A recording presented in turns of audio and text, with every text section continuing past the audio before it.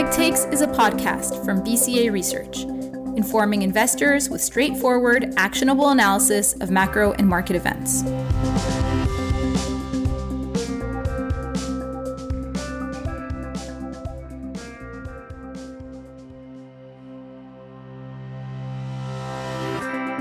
Hi there, and welcome to the Quick Takes podcast. I'm your host, Roukaya Ibrahim, strategist at BCA Research. We're roughly 14 months away from the 2024 U.S. presidential election, and the contest is starting to shift into higher gear. The Republican Party held its first primary debate on August 23rd, and the second one is scheduled for late September. In this context, a key question facing investors is what will be the impact of the U.S. election cycle on financial markets over the coming year and beyond. To help answer this question, this week I spoke to Matt Gertken, who heads up BCA Research's geopolitical strategy and U.S. political strategy, to get his take on the investment implications of the U.S. election cycle. Hi, Matt. Welcome back to the podcast. It's always great to chat. Hi, Roukaya. Thank you very much for having me. So, Matt, U.S. political news is starting to heat up as we get closer to the presidential election in November 2024. In our conversation today, I'd like to get your take on what this means for U.S. financial markets. But before we do that, I think it would also be useful to first understand your approach to U.S. politics and policy. So you've said that you've adopted a systematic, nonpartisan geopolitical approach to U.S. politics and policy. Can you describe this method and how you apply it to the U.S. elections? Yeah, absolutely. So the geopolitical method, it basically focuses on permanent or semi-permanent features of a country and its people, its population, and its economic structure. And you do that prior to analyzing institutions. And then only at the end do you pay much attention to individual politicians or their ideologies. So that's the real key there, is looking for structural limitations and cyclical patterns and focusing on those factors rather than tactical maneuvers. The U.S., for example, we would say it's a continent-sized country. It has a limited government, and it obviously has a free market economy. So that means that there's fierce competition between the public and private sector in the U.S. and between the federal and state governments. There's no clear central government dominance.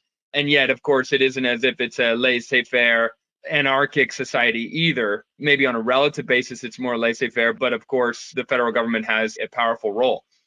So this gives rise to regional tensions, and in particular, like periodically, you see big periods of tension regionally. You know, a good example is that 65% of rural voters supported President Trump over President Biden in 2020, whereas 66% of urban voters preferred President Biden. So it gives you a sense of how important that split can be. And of course, in today's time, in the 2024 election cycle, we're at a period of extreme polarization where these structural divisions have flared up, and they've been flaring for 20 years now. And I think the reason for that is the main generational change happening, where the silent generation retired and the baby boomers emerged. And then you had the decline of manufacturing and the rise of technology. You had a big increase in inequality in the country. And then you had a sort of congressional gridlock, particularly regarding federal revenues. So those are structural changes. I guess you could call them sort of like a super cycle sort of change. They're generational. They go beyond individual political cycles. But now those are sort of coming to a reckoning where we see the retirement of the baby boomers. We see the revival of manufacturing, and we see at least potentially some big changes in fiscal policy. Now, let's shift our attention to the investment implications of the election cycle. So the first Republican presidential primary debate was held on August 23rd in preparation for the primary elections, which will be in the first half of next year. Based on your research, are primary elections relevant to investors? Yeah, I think primary elections can be relevant. First of all, anything that improves the Republican Party's odds of winning the general election in 2024 would increase policy uncertainty, because investors are, I think, as things stand, rightly assuming that the base case is for the Democratic Party to retain the White House. And the way that would change is if we had a substantial shock. It could be an economic shock, most obviously, recession. We do have restrictive monetary policy. There are ways in which there could be other shocks. Foreign policy shock could occur. We have multiple foreign policy crises, particularly the proxy war with Russia and Ukraine. But of course, foreign policy crisis could also help the administration. It sort of depends on how it falls out. So there's ways in which the general trend can be disrupted, but if that happens, then the stock market will react because the market likes policy continuity, and also the market likes gridlock, and the Democratic Party is more likely to be operating in a gridlocked context, even if President Biden or a Democrat wins the White House. So that's favorable for the market. But if we get a change, then you'd start to see a shift. And it would be a shift basically because of uncertainty. And in the first half of the year, you'd see stocks fall. And by the way, the obvious point here is that if the labor market starts to crack and unemployment goes up, then you have not only a recession, stocks fall, but you also have a change in policy. So uncertainty goes up. But, if the Republican Party is unified, then it reduces odds of the incumbent victory. It reduces the incumbent advantage. If the Republican Party is divided, of course, then that really reinforces the incumbent advantage. And so that's the element of uncertainty that I think stems from the primary election.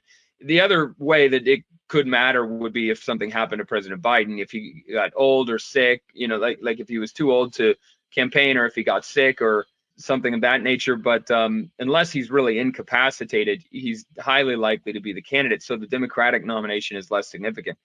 And then finally, I'd just say that investors would want to monitor the primary elections to gauge the range of policy options that are being discussed within the parties. So, for example, the Republicans, they share President Trump's protectionism, his fiscal profligacy, and his hawkish border and immigration policy on the whole. And that's what we're learning from the debates. There are, of course, Republicans who dissent from that line, but what the debates are showing you is that this has become the Republican Party platform, at least for 2024 cycle.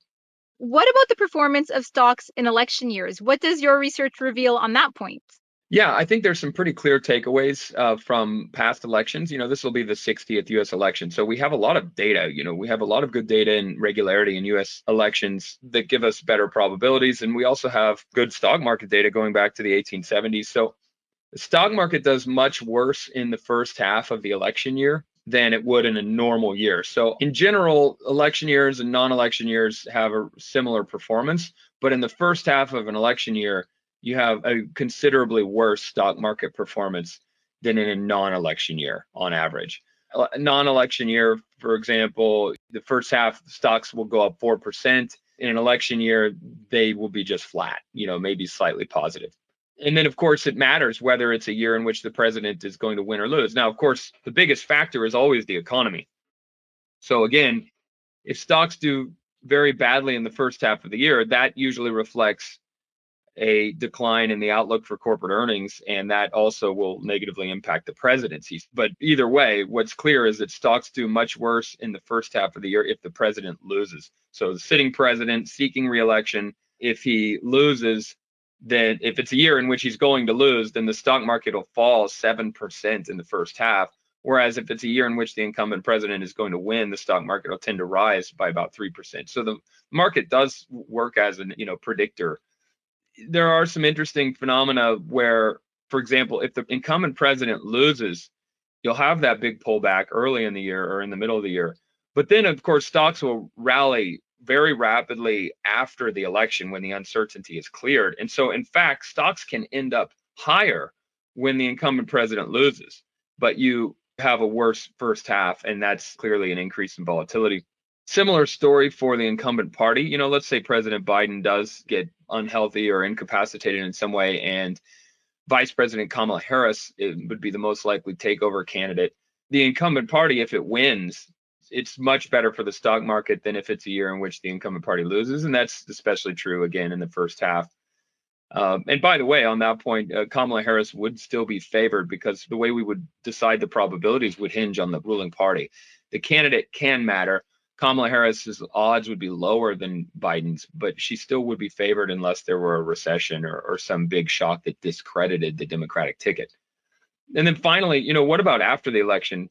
So, we've talked about how there's going to be more volatility around the uncertainty of the election itself, and stocks won't do as well in the first half, especially. But after the election, an interesting point is that the market will do much better in the first half of the following year or in the whole following year if the president actually changes.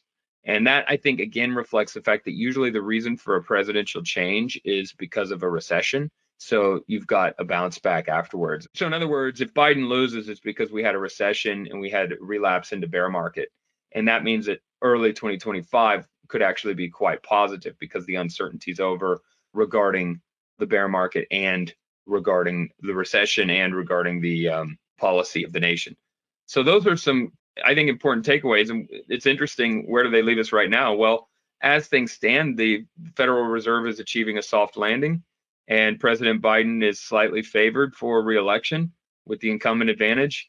So those factors are positive for stocks. And needless to say, what would change would be something in the labor market or something externally that raises the odds of recession higher. And then, of course, we would have a huge increase in uncertainty. And I think investors going into this fall and in the first half of next year should basically be defensively positioned because we've already priced in a lot of good news.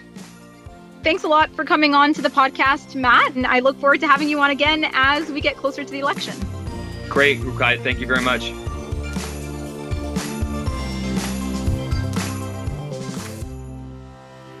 Thanks for listening to this episode of the Quick Takes podcast. We'll be bringing you weekly quick takes with BCA strategists on a range of macro and market topics. Stay tuned for next week's episode.